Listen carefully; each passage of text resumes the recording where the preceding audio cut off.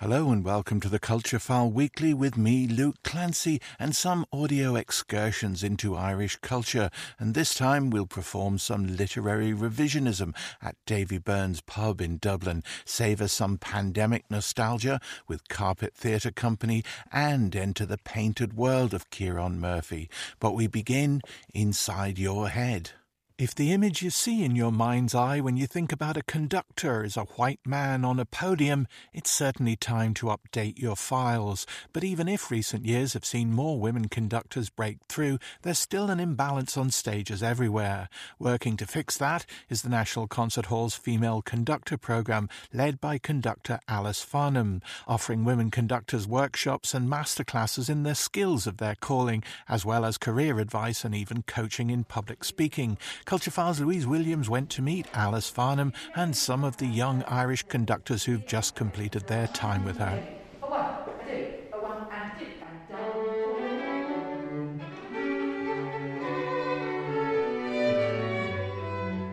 I'm Alice Farnham and I'm a conductor, and I've just finished a session with the second cohort of the Female Conductor Programme at the National Concert Hall. It's really interesting to watch you at work because you're sort of picking up on their body language, trying to encourage gestures, the look, the gaze. How does it all come together? What is it to be a conductor?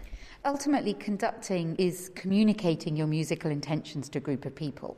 So that is communicating, partly speaking, but mostly through your gestures and through your hand gestures and your body and your eyes and your face. So you're wearing a mask all day, and so is that inhibiting you a little bit, and is it inhibiting the participants? It does make it a lot harder for them. This is a particular challenge right now at this moment for them not to be able to use their whole face, but they can still use their eyes, and they can also still completely embody the music in their arms and in their hands, their whole body, their whole stance, their whole way they stand on the podium.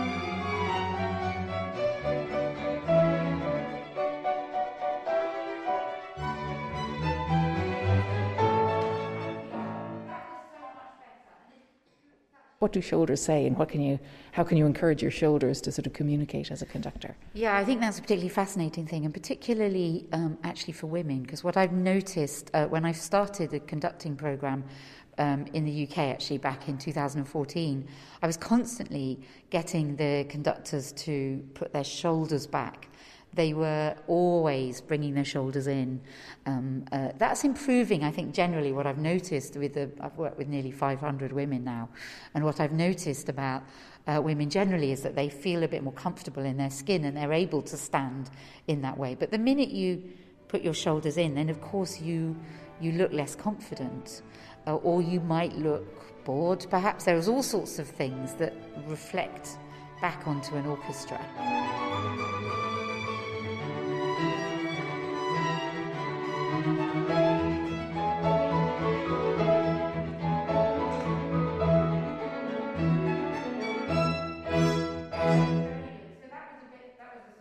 I think the hardest thing for me has been building up the confidence to get up to the podium and not just beat through the music, but actually use it and express what I want to express to the music. It's finding a vocabulary that you have to hand, so you're not sort of having to think at the moment, oh, what's the gesture for this effect? So you can be 100% with the music. I was very reserved at the beginning, so I can feel the music inside, but it's very difficult for me to get that out and to show the musicians what I want. I think it was actually the last weekend we had here, which was maybe back in December, and at one point I just let go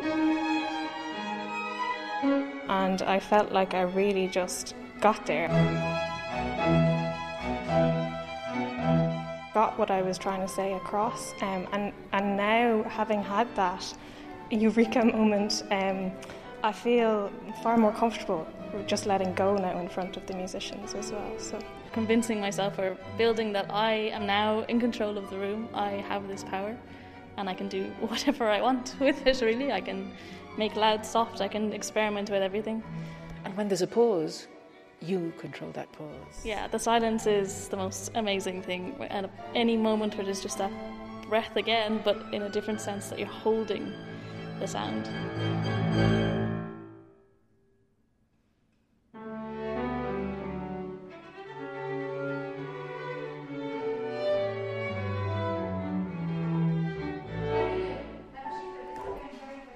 mean, I was a musician. I was an organist and a trumpeter, and part of my organist role as a student, I had to conduct the choir. And actually, as a 19-year-old, I was completely terrified of doing that. I really, really didn't want to be a conductor at all. I sort of had to do it. And then I found that I enjoyed it more than playing the organ, actually. I enjoyed the communication side of it more. And then I went to study in Russia for 3 years, and that really, by my mid to late 20s, I was absolutely determined to be a conductor. Was it challenging? Really challenging, yes. I mean, yeah, it doesn't begin to say. I mean, it's not an easy option for a career. There's no guarantees of work, as is true for most jobs in music. Earlier I said to you something about kind of the masculinity of conducting, and traditionally it has obviously been a very male-dominated sector. And you kind of, in a way, picked me up on it, and it isn't per se a masculine sector or a masculine role. Yeah, well, I think traditionally we've had this idea, this image of the conductor on the podium. If you Googled an image of a conductor on a podium 5 years ago even, you would be hard-pushed to find a woman. They were all men, generally quite old, with lots of hair flying around. So I think the idea of it being masculine, in a way, if you really look at what a conductor actually does, it doesn't really make any sense. It's authority, but authority is musical authority, it's gravitas, it's all those things which... And actually I'm reminded of my conducting teacher, who was born in Tsarist Russia, so he was born at the very beginning of the 20th century, and he died in 1999, and he just said... people criticised him for teaching female conductors, and he just said, well, to be a good conductor you have to communicate your musical intentions to a group of people, and a woman can do that as well as a man.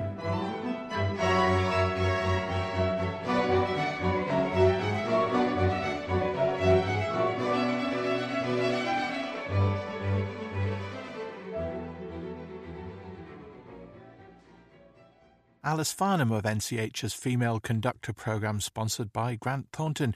You heard also from conductors Emily Cox, Margaret Bridge, Shirfri Nagul and Maureen Nagul. Louise Williams was the reporter. And next, a conversation about painting with artist Ciarán Murphy. Murphy's touring exhibition, Merrily, Merrily, Merrily, Merrily, opened in the Butler Gallery, is currently at the Model Sligo and will move its slowly persuasive, finally hypnotic images to the RHA Dublin in the autumn. Ciarán Murphy spoke to Culturefile about painting's place in our image-saturated lives. One of the stops on the tour for your latest painting show was at the Butler Gallery, which is quite close to your home. I guess that allows you to go and see people interacting with your paintings in a way that you normally wouldn't. Yeah, that was a really interesting possibility, and I wasn't stalking anybody, but I did go in a few times, and it was interesting just to see how people engage and just what one imagines, somebody going to a show does. But one thing that was quite nice was just to see the range of age groups. So there was, like, say, children just asking simple questions like, oh, what is that I see? Which is, in some sense, a nice interpretation. The small paintings almost demand intimate encounter, almost like reading a book where you have to go pretty close to see what's there. And I think these are things that people who make sculpture automatically think about. But for me as a painter, although I intuitively knew something about this, it was quite helpful to actually see my work in situ and just see how people negotiated with their bodies. The Natural History Museum is a place I've returned to since I did a painting in 2005 of a beautiful snow hare that lives there, and there was something about that painting that really worked for me. And after thinking about it for a while, I think it's something to do with the way the hare embodies a kind of ambivalence. It's stuck in the past, it's like a Victorian relic, but it's also obviously in the present.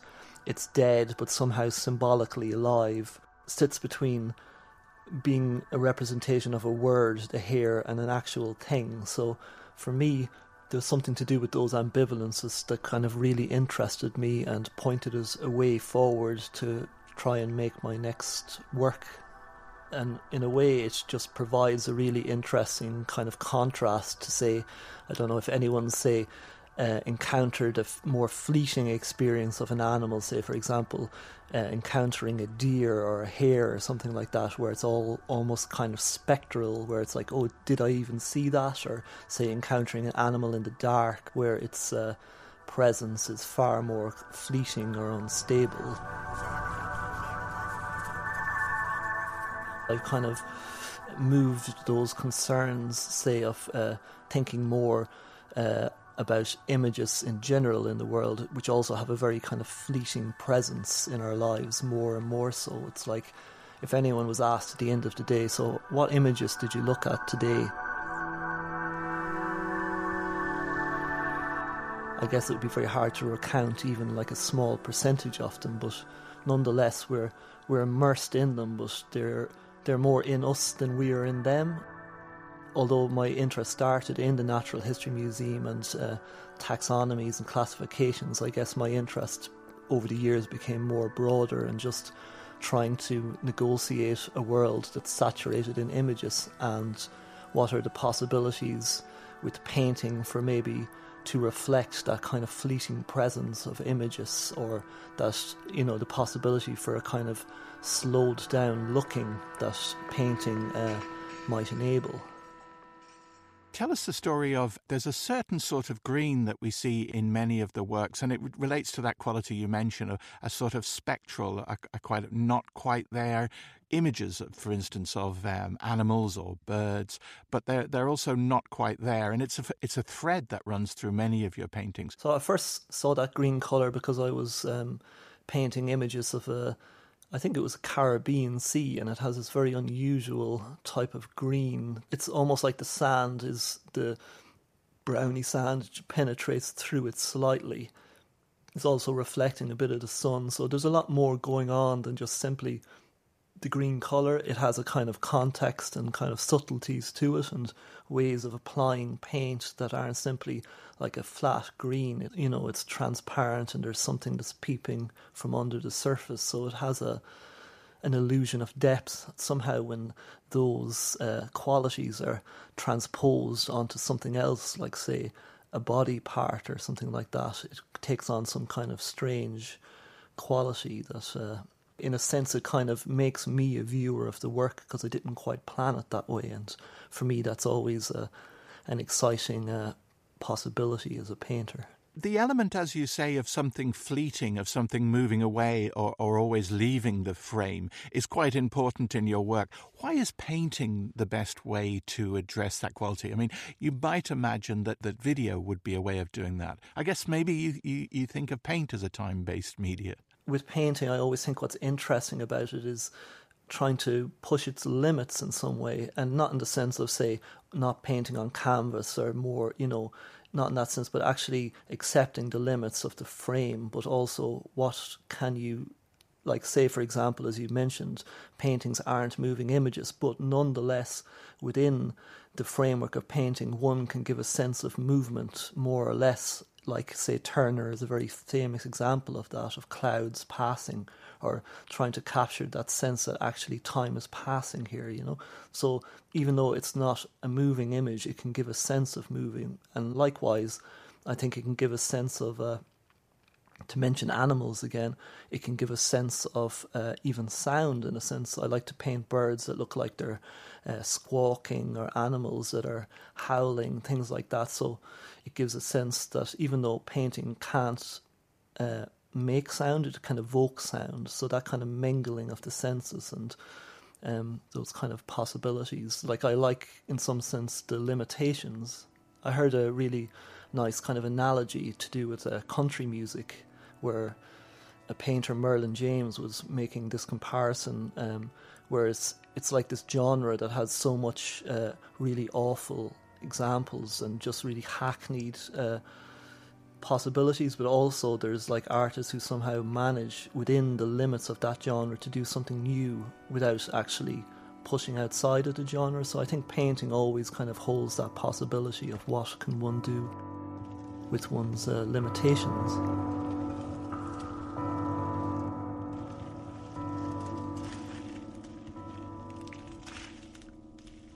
Ciarán Murphy there, and that exhibition, Merrily, Merrily, Merrily, Merrily, is at the Model Sligo until March. You're listening to the Culture File Weekly, and next, the fine art of breathing. The latest from Carpet Theatre is Breath, a show built from the tiny habits and desperate rituals of the pandemic and created between director Kieran Taylor, actor Carl Quinn and fiddler and multi-instrumentalist Steve Wickham. Culture File talked to the team about COVID aftershock and staying with the trouble, as well as good and bad breathing.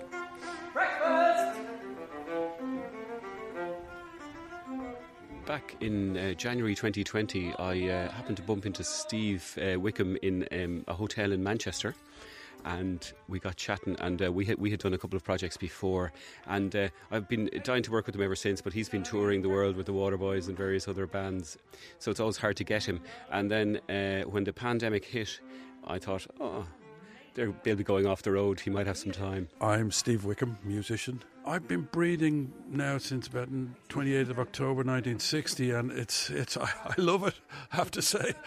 There's a great Bob Dylan song. Do you know a Bob Dylan song called Idiot Wind? And one of the lines in it, it's a wonder she still know how to breathe. It's like we forget about breath a lot of the time because it's come so instinctive to us. It's our life, bring it out. But in fact, I see lots of parallels. It's a kind of it's a binary thing: in, out, in, out. With the violin, you've got up bow, down bow. With the concertina, you've got suck, blow. I'm not sure about this tie. It's just, for God's sake, Nathan, will you make your own toast? Yeah, I had this idea. I wanted to work with the idea of breath, because I think the breath in acting really carries, emotions and moments and memories. And if you get the audience somehow to really concentrate in, or sometimes they're unaware of it, but if the performer is breathing in a certain way, they get caught up in the emotion. So, if you're holding a breath, the audience tend to hold their breath as well. So we wanted to do something where we're making people really aware of how breath tells the story, tells us what people are thinking and feeling. But also, of course, that's very strongly linked to music, because phrasing and music. So I'm just really interested in bringing those two ideas together. But then, of course, COVID attacks our breath, and suddenly breath is thrown into focus in a different way as well. So there's this problem of all of us sort of waiting. We're sort of holding our breath over the past few years. What's going to happen next? Should I do this? Should I do that? But also the fear that, your breath you're going to lose your breath, and, the trauma that people went through with that. Carl Quinn, actor. Breathing used to be, certainly for me, having done a little bit of yoga and stuff like that, breathing was very much about life and, allowing the breath to come in, and it gives life to the body and to the organism, and releasing tension on the breath. And so it was kind of a beautiful thing, and suddenly it had become a poisonous thing. This is how you get the disease. This is how you suddenly got aware of other people's breath, wondering what's being carried on their breath. So there was definitely a shift in relationship towards breathing and breath. Breakfast! Breath, the lost art of breathing, I think it is, because everyone's reading it at the moment, and it's very interesting about the rhythms of breath and things that are common across cultures, the breath that is sort of relaxing and the breath that is energising and so on, and how in fact in the Western world we're getting very disconnected from our breath, and even our physiology is changing to make us less efficient, and so we're having all these respiratory problems. So I think that's an interesting background. Sparkling's mind my suit. Somebody feed the dog, please. Have you been working on your own breathing? I have, actually. What's your method? Well, the simple thing that I picked up was actually that breathing through your mouth, in or out, is really not good, particularly when you sleep. It leads to snoring and all sorts of things. So, yeah, breathe in and out through the nose, and try and empty your lungs, and short breaths in through the nose. And in exercise, it's actually really efficient. So I used to be huffing and puffing, doing my, press-ups or whatever I've been trying to do during the lockdown. Are you all right? Did you get out today, ma'am? Yeah? And did you get some fresh air? No, it's important to get out and get some fresh air, ma'am. Yeah, no, you don't need to be afraid. No, no, that's not outside, that's... I realise if you breathe through the nose, it calms you down, you're more energised, you get more longevity. So that was one of the things that I picked up that I've been practising. And the other is this idea that there's this perfect breath, which is about 5.5 seconds in and 5.5 seconds out, which is really calming. And it can be linked to the timing that's there in a lot of religious mantras, including the Hail Mary. I was sort of interested to see how theatre would restart, because I kind of was wondering, would people, after the Depression or in periods of great social convulsion, that people want not to dwell on the micro manners of the pandemic and to live somewhere else, but you're going to offer them the life that they want to escape in some ways, or are happy to escape. Yeah, we thought about that, but actually, all the best art confronts the traumas that are there, and really, even if you didn't suffer any specific trauma, and this is sort of about everybody. It's about the general experience. There's something that happened. Time will tell what the long-term effects of it are, but I think it's really healthy to look at it. People are laughing. I mean, they're saying it's like, oh yeah, it's a really serious subject, but it's just great to sort of recognise ourselves and to laugh and realise and also connect the dots, and go like, oh yeah, go through the phases. We bring people back. They go like, I'd forgotten that we did that. I'd forgotten that the kids went home at Christmas 2020 and didn't go back till 2021 Easter, and all the different stages, the summer of 2020, which was a beautiful summer, and so many people went camping, and for the first time in decades, including myself. So yeah, usually, after traumatic times, people want comedy and so on. But I think we're giving them both. We're giving them a chance to reflect, but also a comic look. Is there an album there in what you've created? I think so. I'm thinking about it. I'm going to record all these pieces. Well, you want to join the genre, like there's the breakup album, and now there has to be the COVID album. I think a lot of musicians are processing it. I think a lot of artists came out immediately and got on the internet and says, "This is what it's like being in COVID." And here I am. I'm playing like I'm trying to. A lot of just bare trying to survive. But a lot of artists, I think, music artists, will look at this further down the line and parse it and process it, and think it's surely going to affect every single creative in the world. Has to.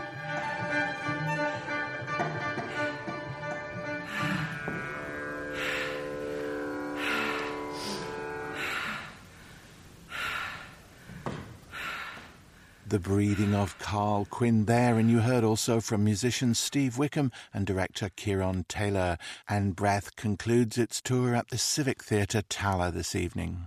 And on the centenary of James Joyce's Ulysses, a crucial development in Joyce studies, or at least in the way the writer is celebrated in the pubs of Dublin, or more accurately in one pub in particular. When Joyceans make their annual Bloomsday stop-off in Davy Byrnes pub in Duke Street, it's been the tradition to celebrate with a gorgonzola sandwich and a glass of Burgundy, as Bloom himself did in the book. But according to Joycean and librarian Frank Boucher-Hayes, there's another drink we should be ordering, a potent cocktail of orange curacao and French brandy. Earlier today, Culturephile joined Frank Boucher-Hayes at the bar at Davy Byrnes to hear why. Detail on the second cocktail, I think it was called Napoleon's Champagne, but the first one was creme de cacao, creme de banane, I think, and then there was a little bit of cream in it, and there was brandy as well, so quite a potent drink. Quite a sweet tooth, the Emperor. Now, when people come here on Bloomsday, they have a very traditional order. Well, they would come in for this glass of red wine that Leopold Bloom would come in and he would enjoy it with gorgonzola sandwich. But what people don't realise is that Joyce himself preferred a different type of drink, and it was a cocktail. And the cocktail was a mixture, compound of brandy and orange curacao. My name is Frank Boucher-Hayes. I'm a librarian working in the James Joyce Library in UCD. I came across this just purely by accident recently when I was just doing a little bit of searching. And there was an article written in 1962 which included an interview with a man called John Power, who was the barman who used to serve Joyce when he came in to Davy Byrnes, and the routine was that Joyce would work away for presumably a few hours, and when he was finished writing, he would put down his pen and he would put in his order for the cocktail. He could have 5 or 6 of them on occasion and might get a little bit contrary, which is not surprising if you're drinking brandy, several brandies. And on one occasion, unfortunately, John Power had to put Joyce out of the pub, so the friendship deteriorated a little bit after that. I'm Billy Dempsey, is my surname, and I'm the owner of Davy Byrnes. I bought Davy Byrnes. My timing wasn't too good. I bought it a couple of months before the pandemic. I only learned from Frank here through some of the paperwork he brought in to me yesterday. So he kindly brought in this, and I honestly didn't know, first of all, what it was, but then he gave me the information, and we're delighted because we didn't really know what was called. Joyce had his usual, and then I look and I read it down with Frank, and I see, oh, hang on a minute, orange, curacao and brandy. Oh, hang on, that's his drink. He also spoke about another man who had an interest in brandy and orange curacao called Michael Collins. And Collins used to come into Davy Byrnes, and in fact the revolutionary government used to hold meetings here as well. Joyce, when he was here, sometimes if people came in and he saw them coming in, he would give his drink to the barman to put behind the counter because he didn't want it to be known that he was drinking by this particular man. You have a bottle on the counter here in front of us. This is your best estimation of what the curacao element of the cocktail would have been. It is produced by several different companies, but I was particularly interested in one bottle because the date on the bottle is 1885, which is 3 years after James Joyce was born, and it obviously fits within his time period. And it's by Giffard. So I decided to try and organise a case of the orange curacao. A case? Are you expecting Joyce? It's impossible to simply order a bottle. They would insist that you order a minimum of a case. So a case is 6 bottles. I've donated a bottle to Davy Byrnes. The Merrion Hotel has a statue of Joyce in the garden area, so I decided that I'd give them a bottle of the orange curacao as well, and they're going to make it up as a cocktail themselves. I made a cocktail out of it yesterday, actually. A little bit of lemon juice to it, a little bit of vanilla syrup. It's an interesting combination. Well, we could do the purist. We could do the brandy and orange curacao and just see how that works. Yeah, they could offer what he's talking about as a more exotic cocktail, but then have the regular version. His version could be the Finnegan's Wake to the original Ulysses. That's a good way of putting it, yeah. When you mix like a strong spirit with a liqueur, you should always go 40-20. So 40 mils just to balance it off. So I would do 40 brandy and 20 orange curacao. No ice. Chilled glass, no ice.